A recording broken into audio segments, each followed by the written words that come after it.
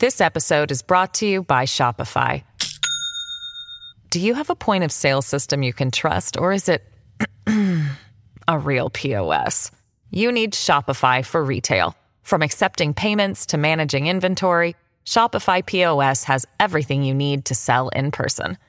Go to shopify.com/system, all lowercase, to take your retail business to the next level today. That's shopify.com/system.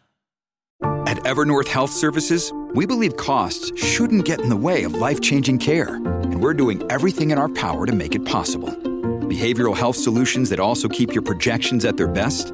It's possible. Pharmacy benefits that benefit your bottom line? It's possible. Complex specialty care that cares about your ROI? It's possible. Because we're already doing it. All while saving businesses billions. That's Wonder made possible. Learn more at evernorth.com/wonder.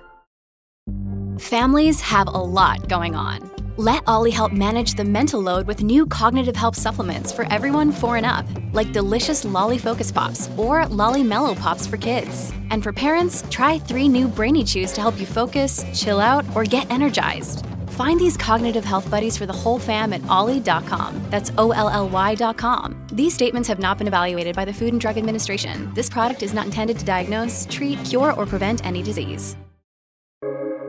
Welcome to the New Books Network. Welcome to the New Books Network. I'm Stephen Pimpare, host of the Public Policy Channel, and I am very pleased indeed today to welcome Kathryn J. Edin, who is the author, along with H. Luke Schaefer and Timothy J. Nelson, of The Injustice of Place, Uncovering the Legacy of Poverty in America, new from HarperCollins. Kathy, welcome. Thanks for joining us. Thank you. I'm happy to be here. So before we dive in and talk about the book, I wonder if you might tell folks just a little bit about who you are and what it is that brought you and your team to this project.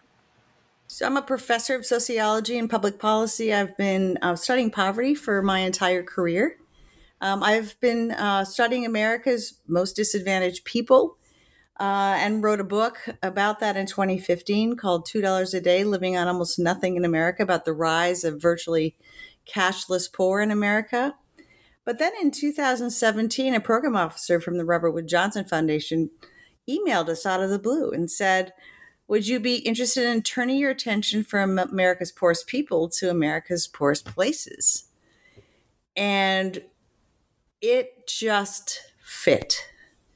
You know, we'd been we've been reading all of this research coming out of economics and sociology about how social scientists had learned that place, where you grew up, was as consequential to your life chances as your behavior, your choices, your genetics, the quality of medical care you received. So more and more we were learning that place was consequential. But studying communities had sort of fallen out of favor among social scientists. And we began to wonder, why aren't we doing this? Why aren't we looking at places in addition to studying people? So that's what set us off on this journey 5 years ago. Among other things, you all develop what you call an index of deep disadvantage. So can you tell us a little bit about what that is, and then we'll turn our attention to the places that you find most disadvantaged. Great. So we started with big data. And what we wanted to do is, virtually everybody who studies poverty is dissatisfied with mere income-based measures of disadvantage because, what we're really trying to get at is well-being. And income is not a perfect direct measure of well-being. It's indirect. Nonetheless, it correlates pretty closely with hardship. So we wanted to take advantage of the fact that income-based poverty measures do tell us something, but we wanted to go beyond that to include cumulative measures of disadvantage, and those would be health, because poverty gets under the skin and affects us long after a spell of being poor, especially for poor as kids.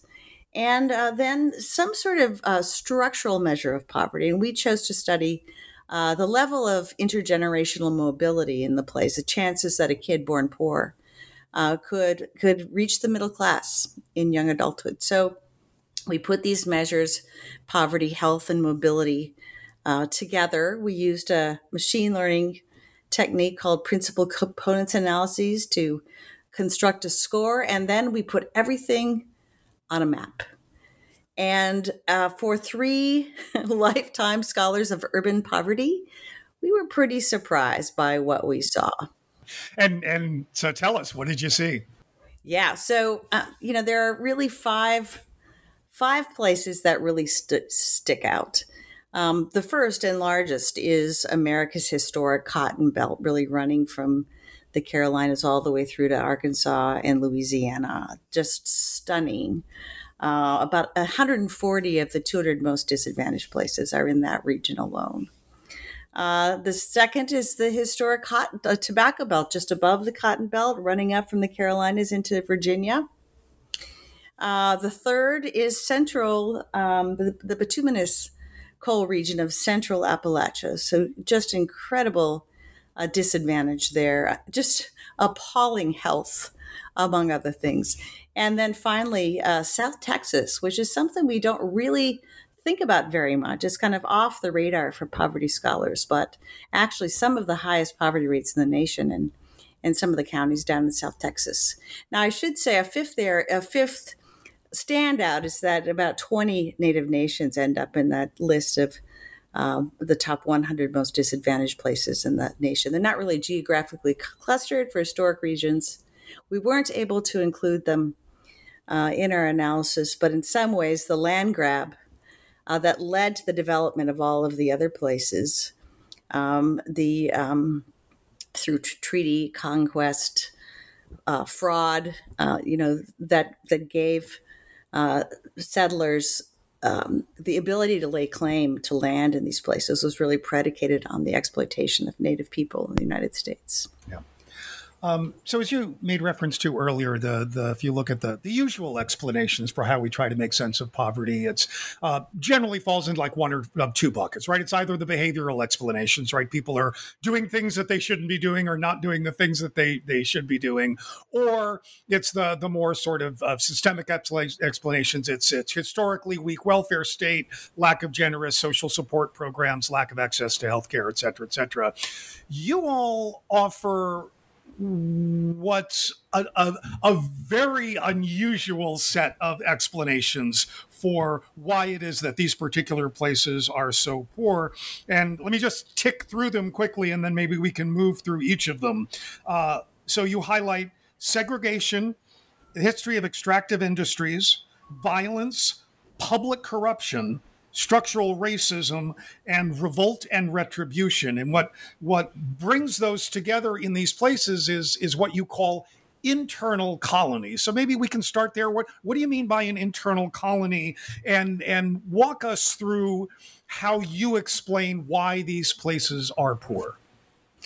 So I'm going to tell you a little bit of a story to explain how we got to this kind of incendiary term. And that is, as soon as we constructed this map, we knew we had to go to these places. And we had to embed deeply in these places and begin to collect people's narratives, to observe community events, to become, to the extent possible, part of the fabric of these communities. So we embedded, along with a team of researchers, in one representative community in each of these regions and visited these places time and time again. And then the pandemic hit, and so we had to come home. But we decided then to take a deep dive into history. And the reason we did that is because in our team meetings, the people from Clay County, Kentucky would say, "Did you know that this tiny little county was once the salt capital of the northeastern United States, producing more salt than any other region that helped settle the West?"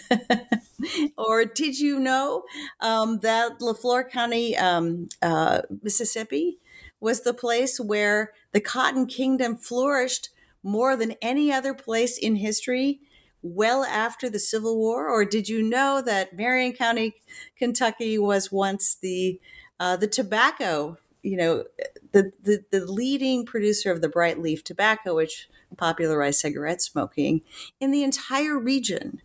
Did you know, the coal industry and these stories just kept coming up. And these little places that we had chosen, all rural communities, had all been the world capital or the nation's capital or the region's capital of something. The other thing we noticed about these places is they had the haves and the have-nots, but no one in between. These were feudal structures, social structures, where you had just a few owners, often very wealthy, living fairly opulent lives, and many, many sort of landless, of the landless laboring class that lived on very, very little. So you'd see mansions and, shacks commingling on the streets of many of these communities. So when we went deeper into history, we discovered that they had two things in common. And in fact, these commonalities were quite stunning. One was a history of extraction. Like if you're a Midwestern farmer, I grew up in a Midwestern farming community, you invest in the soil because you want to keep farming that land and you want your children to perhaps do so as well. But here it's take the resources and run. In the tobacco belt, people were always moving west, gone to Texas. You'd see this on abandoned plantations in Georgia where people were moving west for fresh land. So this extraction and these single commodity economies were sort of these all or nothing economies. It's cotton or nothing. And then the other is the extreme exploitation of people. And in all of these cases, white, Black, and Hispanic people did not have basic rights, did not have more than a remedial education, were stripped of their rights to vote, and had virtually no chance of escaping their class background. So, we would have had to be really naive, I think, not to notice that these were exactly the characteristics of the colonial age across the world. So let's tick through some of the larger forces you observed, and maybe you can walk us through, maybe do a little tracing of causation as you all understand it for us. So let's talk about segregation. How does that play out, and what does that have to do with poverty? So what we wanted to do in this book is, first of all, we documented that all of these places were tied to their past in a profound way. But then the question is, how? These legacies are being manifest today, but how is that? What are the mechanisms? And so one thing that characterized all of these places is separate and enormously unequal schooling. So, for Black and Hispanic kids who were expected to work with their parents in the field, the school year lasted only 5 months long. Teachers were unprepared. In a lot of cases, there was no 12th grade, so you had to go to a boarding school to even apply to college. The processes were a little bit different. In Appalachia, they accomplished the same thing through extreme inequality in school funding formulas, really rendering the eastern part of the state with only a tiny fraction of the resources that were afforded to kids in the western part of the state, so much so that the Kentucky Supreme Court deemed the whole system unconstitutional in 1989. So these have perpetuated today in the counties that are most disadvantaged.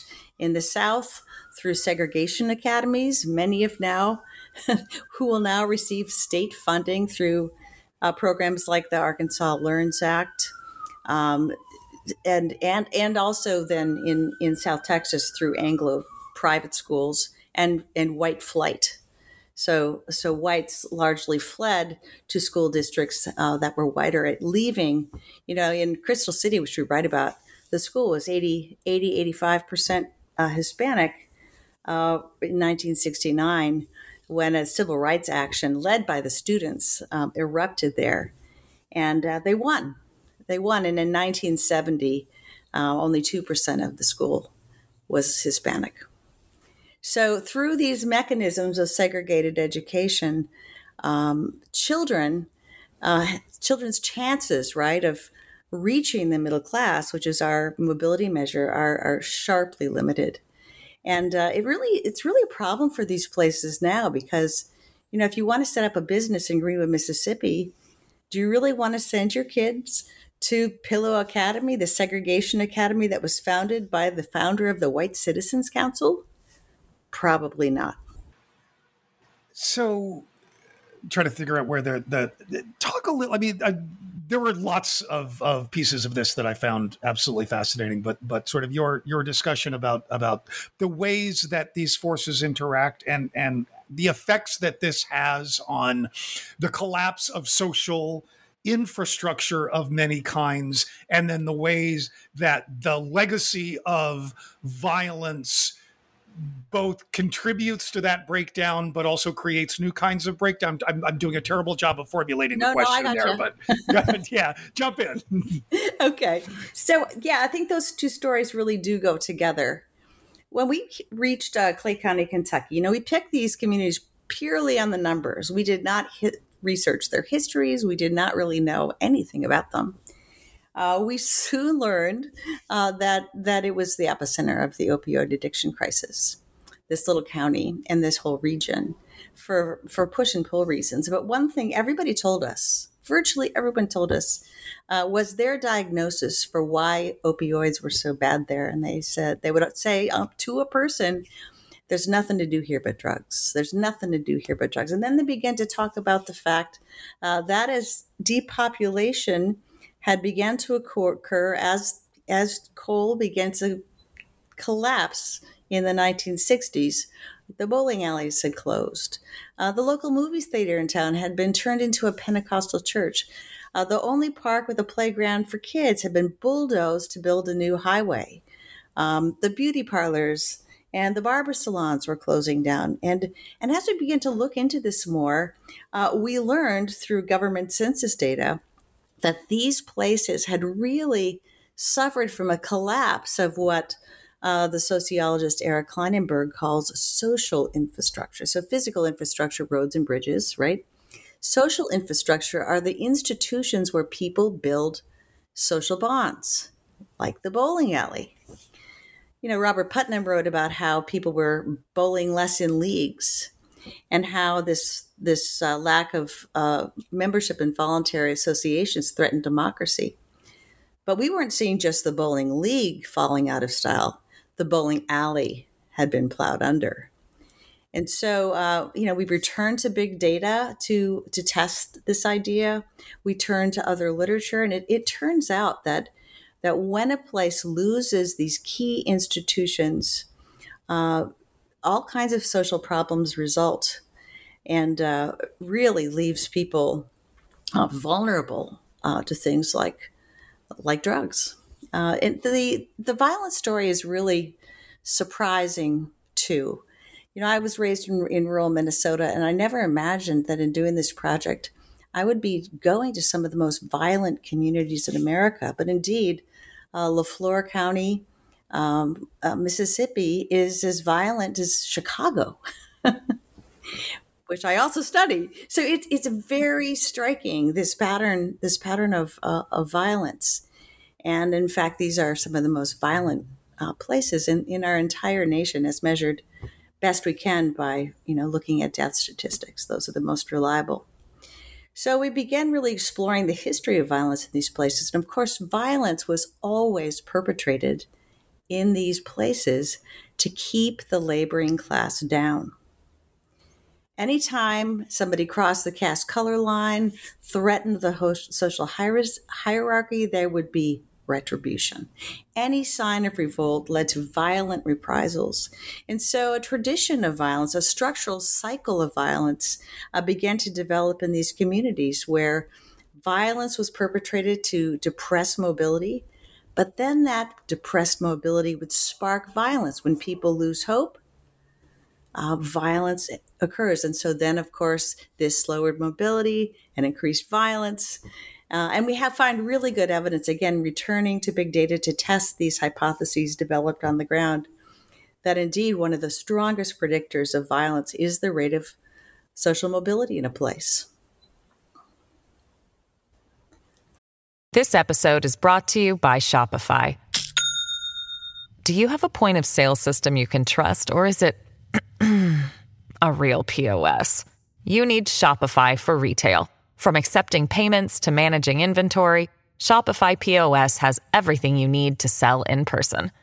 Go to shopify.com/system, all lowercase, to take your retail business to the next level today. That's shopify.com/system.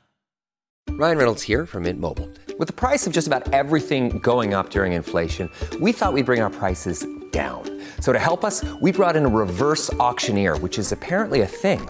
Mint Mobile Unlimited Premium Wireless. How to get 30, 30, bit to get 30, bit to get 20, 20, 20, bit to get 20, 20, bit to get 15, 15, 15, 15, just $15 a month? Sold! Give it a try at mintmobile.com/switch.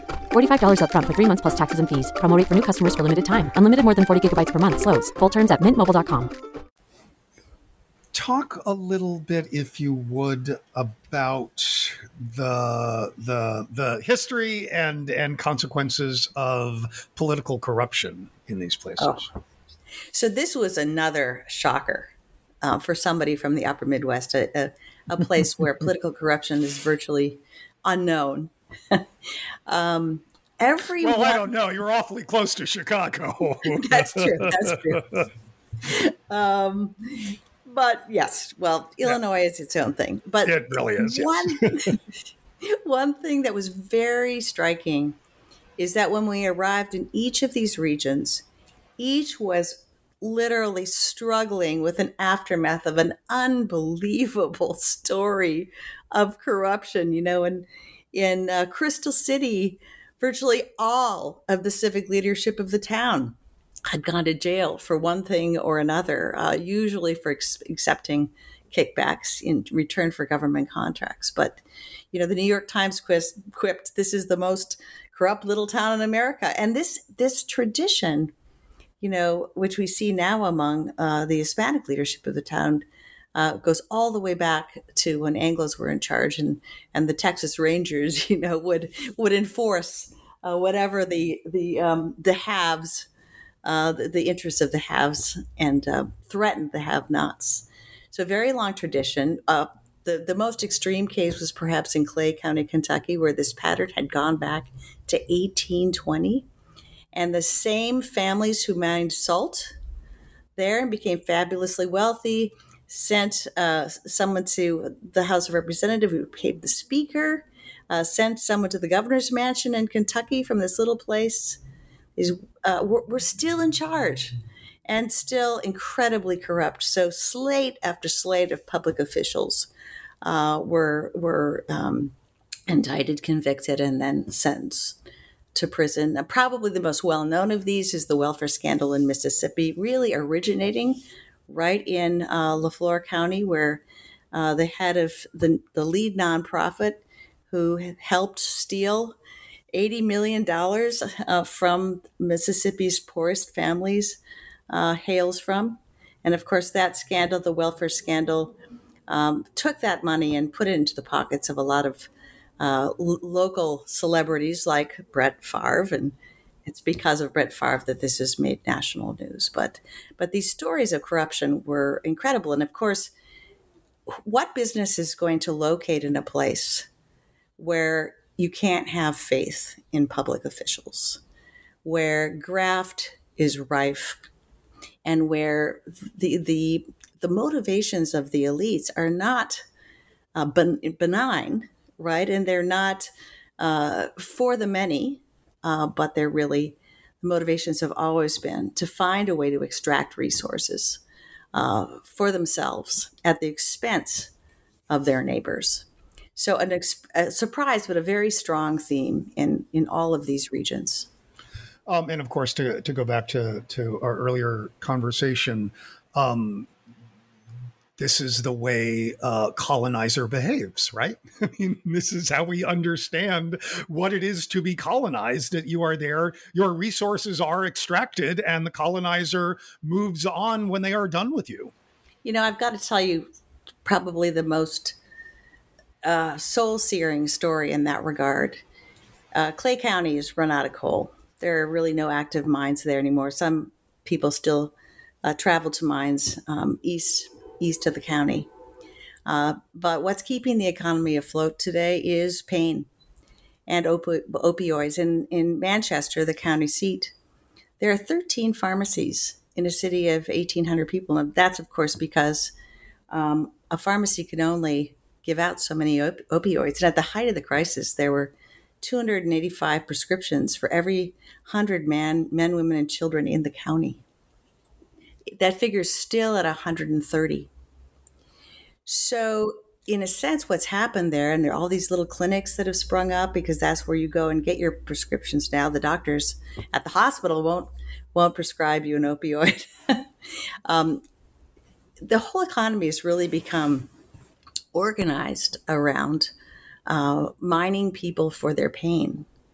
And the thing that really broke the camel's back in Clay County and led the populace to revolt against the corrupt elites was that the corrupt elites were actually in bed with the drug dealers, helping to funnel drugs into the town. Just so, as people could no longer get opioids, they went to other illegal opioids and meth and heroin, fentanyl.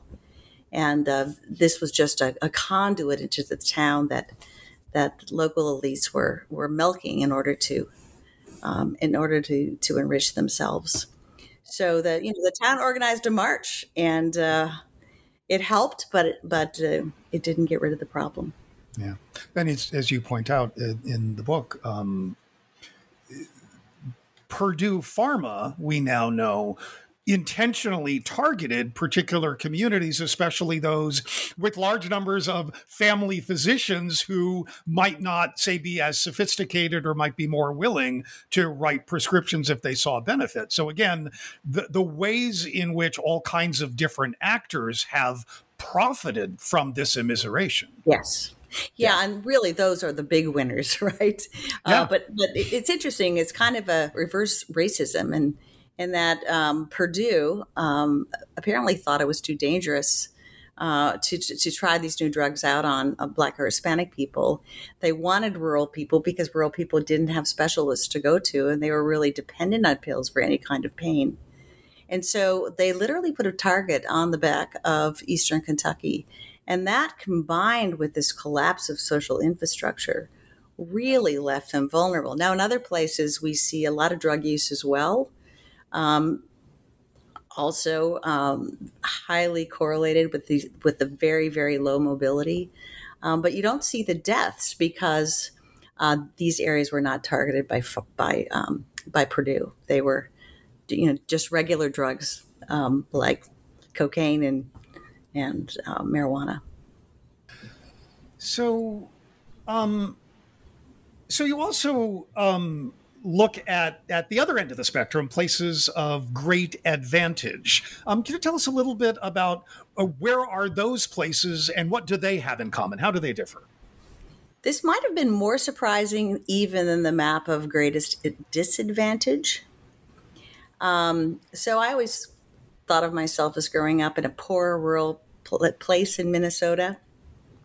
My home county is the 287th most advantaged place in the country out of, about 3,500 places that we include in our study. So I have to stop taking credit for any of my own accomplishments. But, that leads to the conclusion that is they're in the upper Midwest, overwhelmingly in the upper Midwest. So North Dakota, South Dakota, the eastern portions of those two states, Nebraska, Iowa, Wisconsin, and Minnesota have the greatest number of advantaged counties. Now, it's very interesting. There's not a lot of wealth in these places, but there's very little poverty. So there's very little inequality. Corruption is virtually unknown in these places, far enough from Chicago. It's kids, other than the few kids who go to parochial schools, kids share classrooms. Rates of violence are very, very low.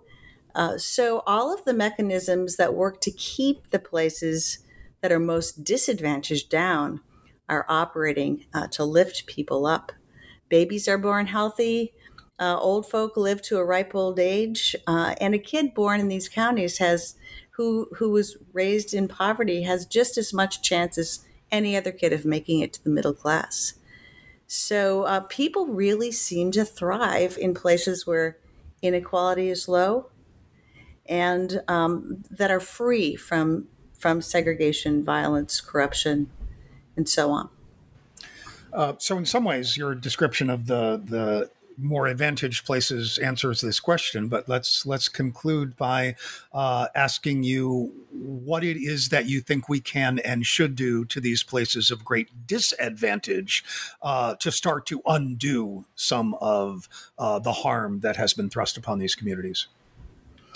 So when these mono economies began to collapse in the 1960s, there was an effort in almost every case to build a manufacturing economy, a more diverse economy where there were more opportunities and to really break this extractive cycle.